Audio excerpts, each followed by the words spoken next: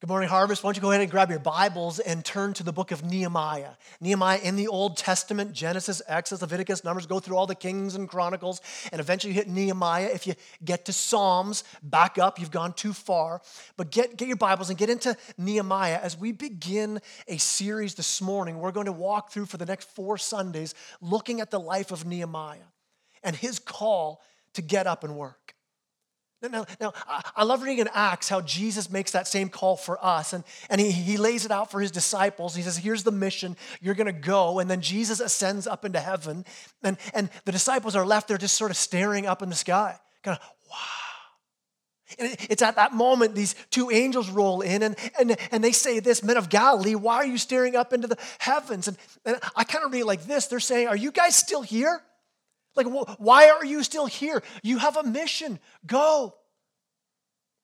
For those who know Jesus, who are now, because of that, you're filled with his Spirit, we know the mission, the call to get up and work.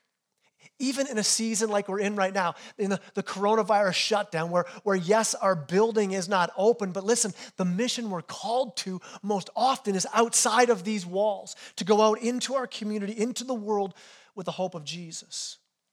And my prayer is this, that we would hear the heart of God, that we'd be stirred by his Spirit to believe that he wants to do more in us and listen, more through us. To use us to reach our families, our towns, our communities, our workplaces, to be sent out to the ends of the earth for his glory. Now, here's the thing. If you're watching this morning and like you're top of your class in school, or maybe you've already graduated, you graduate with honors, or you're the top in your workplace, you are a star athlete, you're the leader in your field, I want to encourage you this morning. That's okay. God can still use you too. Here's the thing though.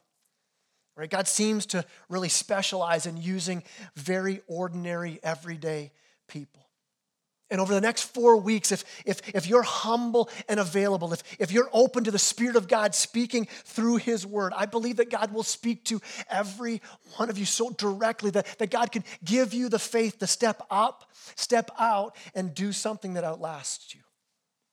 Because you've been created for something more. You were born for a purpose. You were created by God to step out and do something eternal, something that matters, something that lasts. Now, in saying that, let me warn you, to do that, to step out, it will cost you. I mean, don't believe this prosperity gospel junk that says, oh no, God just wants to bless you and you can have your best life right now. Listen, I believe that following Jesus is the best, greatest life ever, but listen, you will experience pain. You might experience agony and rejection and heartache and failure and loneliness and doubt and discouragement. There are times as you get up and work and go out on this mission that you might be rejected. You might have to stand alone. People might mock you, ridicule you, misunderstand you, attack you, gossip about you, ignore you. But when your sacrifices impact another life and glorify God, you'll never think about the price that it cost you. Because of your faithfulness, that God would be glorified, that lives would be transformed. And I'm praying that God in these next 4 weeks would turn our church upside down as people call each other to the mission and we work side by side, no matter what the cost, to see God continue to transform even more lives.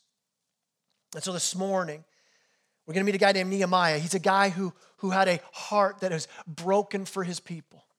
He wasn't a leader in the church. He wasn't a prophet or a priest or a king or a warrior. He's an ordinary guy who God used to make an extraordinary difference. So as we jump in this morning, the question we're really asking is this: what breaks your heart? I mean, Nehemiah looked around and he saw something going on around him and it broke his heart and he made a choice. He decided right then and there, listen, I can sit by and do nothing, or I can get up and let God use me. So he says, God, use me, send me. In fact, the verse that we're basing this series on is in Nehemiah chapter 2, verse 18, if you got your Bibles open. It says, I told them of the hand the hand of my God that had been upon me. I felt this burden, he's saying, right, for good. And also the words that the king had spoken to me, because we're about to see he's going to go to the king to ask the king a favor. And he says, and they said, let us rise up and build. Let's get up and work, right? So they strengthen their hands for the good work. Let's rally together. Let's get up and work. And so let's start right now. Let's begin the work even this morning. Let me pray for us. Would you join your hearts with me in prayer? Father, I ask that even right now, Lord, that your Holy Spirit would begin to work. Stir in us to believe that we could do exceedingly and abundantly more by your power to make a difference in the world for your glory. God, would you speak to hearts right now? I pray this in the name of the one who has called us and equipped us and changed us for your perfect work. I pray this in Jesus' name. Amen. Amen. All right, so here we have this guy, Nehemiah. Just a regular person doing a regular job, and he heard about something that broke his heart. And he had this feeling in his gut where he's like, man, I need to do something. I need to step out, and I need to rally some people to do something about this. Now, his job at the time, if you look at chapter 1, verse 11, here's his job. He says, now I was a cupbearer to the king, verse 11 says. He's a cupbearer to the king of Persia, a guy by the name of King Artaxerxes. And what's it mean to be a cupbearer? He's a high-level servant.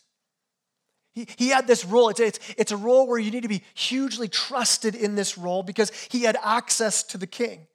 And there'd be opportunities for him because of his proximity to the king that he would hear the king's plans. And so he had to be a trustworthy, full of integrity kind of guy, a guy loyal to the king. Now, his biggest responsibility as a cupbearer was this. He would take whatever the king was about to eat or drink, as King Artaxerxes takes his wine to drink it. You have to understand something. Artaxerxes would have had enemies. People who wanted to kill him, to take him out, to overthrow his nation. And so one of Nehemiah's duties as a cupbearer was to be sure that nobody ever poisoned the king. So he would take the wine the king was about to drink, and he would drink it first. You got to hope that he had some good health benefits, right, in that job, because one bad day and you're not just out of work, you might be out of life. And well, Nehemiah is having this pretty normal day doing his job. It starts out in verse 1. This is the words of Nehemiah, the son of Hakaliah. Now it happened in the month of Chislev in the 20th year, as I was in Susa, the citadel, that Hanani, one of my brothers, came with certain men from Judah. And I asked them concerning the Jews who escaped, who had survived the exile, and concerning Jerusalem. And they said to me, the remnant there in the province who had survived the exile is in great trouble and shame. The wall of Jerusalem is broken down. Its gates are destroyed by fire. So these guys come in to see Nehemiah, and he's like, hey, tell me about our people. Tell me about our homeland. And why is he asking that? Because over a century earlier, the Babylonians had come in and conquered Jerusalem. And they destroyed the city. They destroyed their life, their culture. Solomon's temple reduced to rubble. The whole city of Jerusalem just left in ruins. And then the Babylonians took most of the Jews into exile, away into captivity. And now here they are, 140 years later, still left without hope. I mean, many had moved back into Jerusalem. They'd come back, and I bet they were overjoyed to be set free, and yet they were overwhelmed by the destruction that they saw, totally demoralized. I mean, look what it says in this verse. It says that they were in great trouble and shame. Why? They had no wall, no protection, totally vulnerable, completely weak, no economy, no leadership, no direction, no confidence, no plan, so no hope. And if we're going to be used by God to step into these places of trouble and shame and brokenness and hopelessness, here's the first move we're going to need to make. Stop and be deeply moved. Stop and be deeply moved. I mean, you see this so clearly in verse 4. As soon as I heard these words, he hears what's going on. He says, I sat down and I wept and mourned for days. I mean, the news is that people are hopeless, and it crushed him. It broke his heart. And you got to understand something. Nehemiah was living a very comfortable life at this time. He had a great job at the palace, eating the king's food, drinking the king's wine. I mean, he's living in luxury. This is a guy who'd be sitting on his dock by the water, posting selfies on Instagram, just blessed to serve the king, hashtag God is good. Living this total, comfortable life. And in that comfort, listen, for you and I, in a life of comfort, our hearts can become cold. I mean, you can hear of somebody hurting you. A prayer request can come your way. You can hear about the millions who live in darkness without access to the gospel. You can see starvation and oppression and destruction and abuse. And we can say a little prayer. We can be moved in the moment, but we don't really allow it to come right into our heart. I mean, right here, Nehemiah hears these stories and he has a choice. He could feel a bit of compassion. He could feel bad. He could post something on Facebook or Instagram, or he could feel this deeply. He could allow the pain to pierce his heart. Because the mission we're called to, it's not just a head thing, it's a heart thing. It begins with a divine burden, an ache in your soul. Nehemiah hears the news of what's going on, and he didn't just move past it. No, he sat down and wept and mourned for days. So let me ask you a question this morning. What breaks your heart? I mean, what causes you to be deeply moved, to feel that divine burden? What gives you a holy angst? What rises up a righteous anger on behalf of God in you? What is it that crushes your spirit when you look at an injustice or a need in this world? Maybe for you it's kids who are abused or neglected or in poverty. Maybe for you it's people with special needs. Maybe you have a heart that's heavy for people battling addictions of drugs and alcohol, pornography. Maybe for you, your heart goes out to those wrestling with mental health struggles. Maybe you're burdened for the broken marriages in our world. Maybe for you, it's the homeless and the hungry. Maybe it's men and women who are incarcerated without hope. Maybe it's women and girls who are trafficked and abused. Maybe for you, your heart just burns with this angst and this burden for the millions who are living without the gospel, without a Bible in their language, without missionaries coming to give them the good news. Maybe for you, it's the plight of the unborn. I mean, what is it that breaks your heart? What is it that burdens your soul?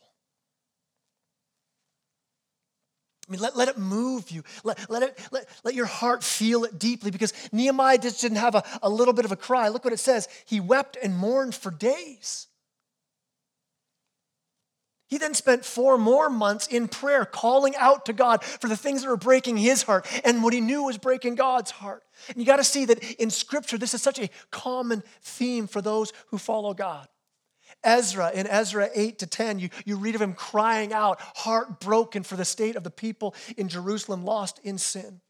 The Apostle Paul talks about all the trials he goes through as a missionary, shipwrecked, hungry, cold, beaten, imprisoned, and yet what's he say? He says his greatest burden is his care for the church and the people that he loves. Revelation chapter 6, you see the saints in heaven have gone on before us, yet they're deeply concerned for those left behind. And they say, how long, O Lord, will they be made to suffer? Listen, Jesus himself looked out over Jerusalem, over people who are lost like sheep without a shepherd, and Jesus wept. We're going to see Nehemiah was a brilliant strategist, a incredible leader, but somewhere along the line, listen, if you follow the pattern of Scripture, you're going to find yourself identifying with people, hurting, lost, broken people. And listen, you'll be driven to tears. So again, let me ask you, what breaks your heart? Don't run past it. I would actually be more worried if nothing moves you. If your heart isn't broken by anything. I mean, if the things that break God's heart do not move you, hey, listen, start here. Start with this prayer. Lord, soften my heart. Lord, show me your heart. Now, where do you go with that deep feeling? Where do you go? You see, Nehemiah doesn't just stay here. He doesn't just weep and mourn for days. He moves on from there. And look what it says. After weeping and mourning for days, and I continued fasting and praying before the God of heaven. First, yes, be deeply moved. Secondly, though, listen, kneel down and humbly pray. I mean, this is so important. If it's breaking your heart, take it to the Lord. I mean, there's something we say as Christians. It's a saying that kind of gets thrown out there. And I mean, I hate this saying. It's this. It's when we say things like, well, all we can do is pray. What? What do you mean all we can do? I mean, all we can do is call out to a holy, righteous, all-powerful, just, glorious God of creation. Like, that's all we can do. That's it. That's all we got. Listen, we've been given this mission of the gospel from God to bring hope and healing of the good news of Jesus. We've been given this mission to go to our towns, to all of Muskoka, to the ends of the earth, to those villages in Nepal where people are living without the hope of the gospel, lost in a caste system of hopelessness and never have heard of Jesus. So what do we do when we see this great need in front of us, the mission we're called to? We go before the God of heaven. Nehemiah begins to pray. And I said, O Lord God of heaven, the great and awesome God who keeps covenant and steadfast love with those who love him and keep his commandments. First, he starts with God's sovereignty. O Lord God of heaven. In the early church in Acts 4, when they were under persecution, they began praying and they began to cling to God's sovereignty as they called out to him. Because listen, in the trials, in the wilderness, we need to remember that God is the God of the wilderness. That in your hard times, God's not too small. He's not indifferent. Listen, his hand is on even the trials. And there's a mystery to the doctrine of God's providence, but there's also so much comfort there. And he calls out to this God of the covenant, the God who keeps his promises. He's really looking back to a verse we just covered last week, Exodus 19, right? This God of a covenant, grabbing a hold of this God who has a steadfast love. Now, we can wrongly look at covenant and look at God's Old Testament law. We kind of see that as scary and bad. Listen, they clung to it as a gift of grace. Yes, when we fail, there are consequences, they knew, but they also knew, God, you are slow to anger. You are steadfast in your love, abounding in grace. So how much more should we now on this side of the cross, on this side of Jesus, totally fulfilling God's covenant, fully obeying for us, so his obedience becomes our obedience by faith, that our sin placed on him, given to him. I mean, how much more quickly should we be running and taking our burden to the one who heals, who restores, who empowers? Nehemiah takes his heart first to the Lord. In fact, he prays this prayer. He says, let your ear be attentive and your eyes open to hear the prayer of your servant now, that I now pray before you day and night for the people of Israel, your servants. Confessing the sins of the people of Israel, which we have sinned against you. Even I and my father's house have sinned. We have acted very corruptly against you and have not kept the commandments, the statutes, the rules that you commanded your servant Moses. Remember the word that you commanded your servant Moses, saying, if you are unfaithful, I will scatter you among the peoples. But if you return to me and keep my commandments and do them, though your outcasts are in the uttermost parts of heaven, from there I will gather them and bring them to the place that I have chosen to make my name dwell there. They are your servants and your people, whom you've redeemed by your great power and by your strong hand. I mean, you see Nehemiah's heart for holiness here and his brokenness over sin. But here's what I'm seeing. He identifies so much with the people that he does not start with a self-righteous campaign of, well, obviously the city's destroyed because of your sin. No, what's he say? He says, my sin. He's broken over his own sin. He starts there, Lord, before I step out, change my heart. It's such a humble prayer that he prays here. Verse 11 goes on. O Lord, let your ear be attentive to the prayer of your servant, to the prayer of your servants who delight to fear your name. I mean, Nehemiah rests his prayer in this, that God, that we would fear your name. God, that we're servants who worship you. God, our whole life goal is your glory, that your great name would be revered in the nations. As we realize, as we step out on mission, that God is so passionately committed to the fame of his name, that he would be worshiped all over the world. Now, this isn't God being prideful or an egomaniac. This is God's love on display, because God knows that our greatest need is him. that his glory brings us life, that's where flourishing is found. So whatever the mission we're called to, whatever that is that breaks your heart, this is a priority, that people would see the glory of God. That they would know the joy of knowing Jesus and worship him. Worship's the purpose of missions. It's why we go. And it's worship that actually fuels the mission. Because you've tasted the joy of knowing Jesus, of worshiping Jesus. And we want every family, every person, every tribe, every nation included in this worship. So we start on our knees in prayer and worship. Our hearts are then filled and filled with this glory of God. Why? Why? Because you can't commend what you don't cherish. You can't declare what you don't prize.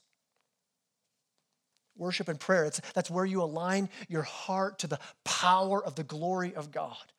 And all that worship, it leads to this request. He's praying, God, would you give success to your servant today and grant him mercy in the sight of this man.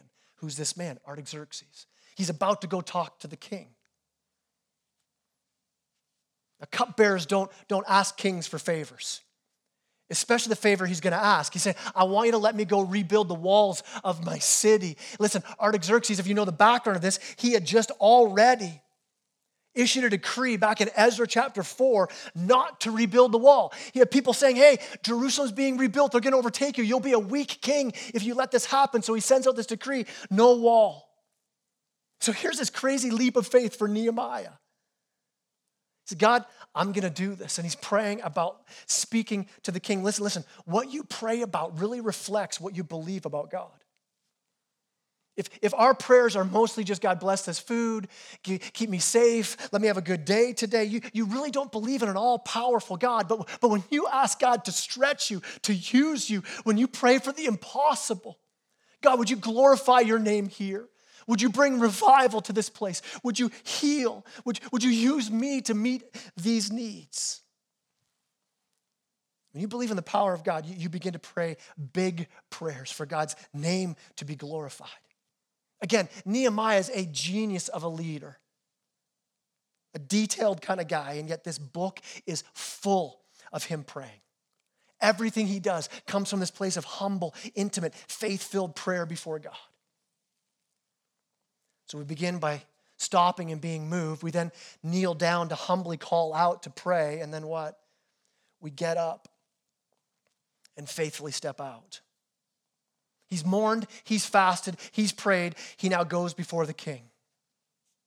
Here's a guy, heartbroken for mission. He's been before the Lord for months about this. And he's taken this crazy step of faith. Look at verse 1 of chapter 2, verses 1 and 2. In the month of Nisan, in the 20th year of King Artaxerxes, when wine was before him, I took up the wine and gave it to the king. Now I had not been sad in his presence. And the king said to me, why is your face sad, seeing as you're not sick? This is nothing but sadness of the heart. Then I was very much afraid. Listen, to be sad in the presence of a Persian king could get you killed. And he's about to ask a ridiculous favor. So Nehemiah is not just nervous about this. It's not, oh man, if I step out, people might make fun of me for being a Jesus freak. No, what's he say? He says he was very much afraid. He's terrified. The mission God calls you to will be so much bigger than you. It'll likely cost you. And so what's Nehemiah do? Verse 3 goes on. I said to the king, let the king live forever. Why should not my face be sad when the city, the place of my father's graves, lies in ruins and its gates have been destroyed by fire? Then the king said to me, what are you requesting? So I prayed to the God of heaven. I love that. I love that. This is not just I better just throw this quick prayer up to God before I step out on this. No, this is the heart of a guy who's connected to God in prayer. Right? It becomes such a natural move for him. He's terrified, and rather than letting the fear speak to his heart, to have the final word in his heart, he turns that doubt and that fear into a response to God. Listen, don't let fear and anxiety and doubt dominate the conversation in your heart. I'm so scared. I'm so overwhelmed. I'm so anxious. Listen, bend that upward. where that conversation becomes a prayer. Lord, I'm scared right now. But I know that these things I'm afraid of, they're under your rule, under your sovereign hand. Like a song I've been listening to for the last 2 weeks. Lord, I know those things I'm afraid of, they're afraid of you.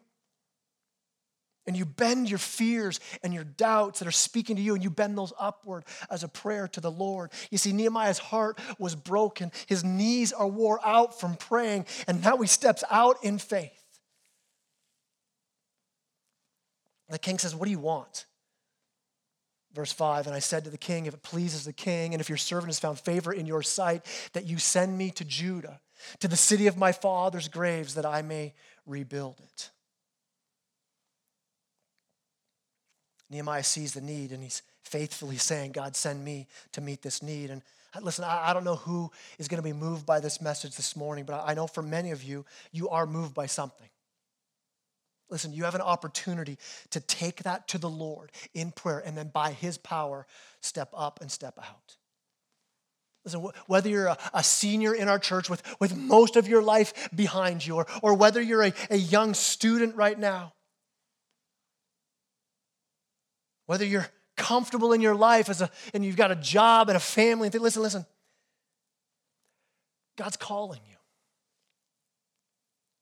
You know, as running a Summit College, a one-year wilderness school, and one of the students, he came to me and he was reading about a place in the world where there was no gospel presence. It was against the law to talk about Jesus, so no missionaries. And his heart was burdened by this. And I said, well, let's pray about it. And so he did. And he brought it to the Lord, and the burden wouldn't go away.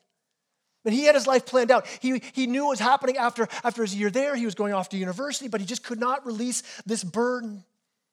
He began to look around, and there were no mission agencies to this country. So he called everybody. Everybody turned him down, said, no, we won't send you. He had no money, no way of raising money, no sending agency. He prayed more. Eventually, God opened up a way for him to gain a work visa to go into this country. So he took off all on his own. He had a passion to bring the gospel to a place that had not had the gospel in any way that he could. And listen, he spends a year there. His visa expires. Here's what happened. This closed country to the gospel asked him, hey, what you're doing as you're reaching hurting and broken people in our country, man, it's making a change. Can we renew your visa? But God's at work. So for you, let me ask you this. Where's the burden for you? What fires you up? What burdens your heart? Maybe you've tried to push it away. But today you're going to say, God, here am I, send me. Listen, drop to your knees in prayer, and at some point, God's going to lift you off your knees and say, let's go. Let's go. Whether you're a student in school, listen, most revivals that have happened in our world have started with young people who looked at the world, who looked at the church and said, something needs to change here.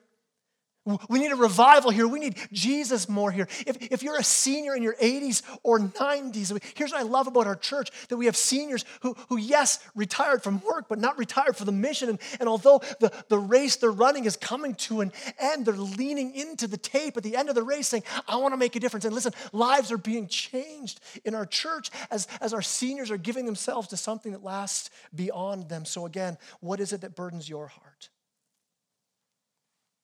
Take it to the Lord, and let's faithfully step out. Step out and trust God. Man, I'm so done with this monotonous culture of safety and risk aversion. God could call you to something that does fail in the short term. John the Baptist had his head cut off. Paul was beaten and thrown into prison, eventually executed. But listen, they were so right to risk it all for God. Esther in the Old Testament, called by God for such a time as this, she believed that she was placed there by God. And you know what she said? She said, if I perish, I perish. Shadrach, Meshach, and Abednego getting thrown in the fire for the mission they've been called to. They said, throw us in the fire. If God saves us, he saves us. If he doesn't, we still worship him. Jim Elliot and his missionary friends going to Ecuador with the gospel to a people who did not know the gospel. And he's like, if I die, I want to die sharing the hope of eternity with people who have not heard of this hope. He died, but so many came to faith after his death. His model lived out that he gave up what he could not keep, his own life, to gain what he couldn't lose, God being glorified, people being changed for eternity. So what about you? What burdens you? What will you pray about?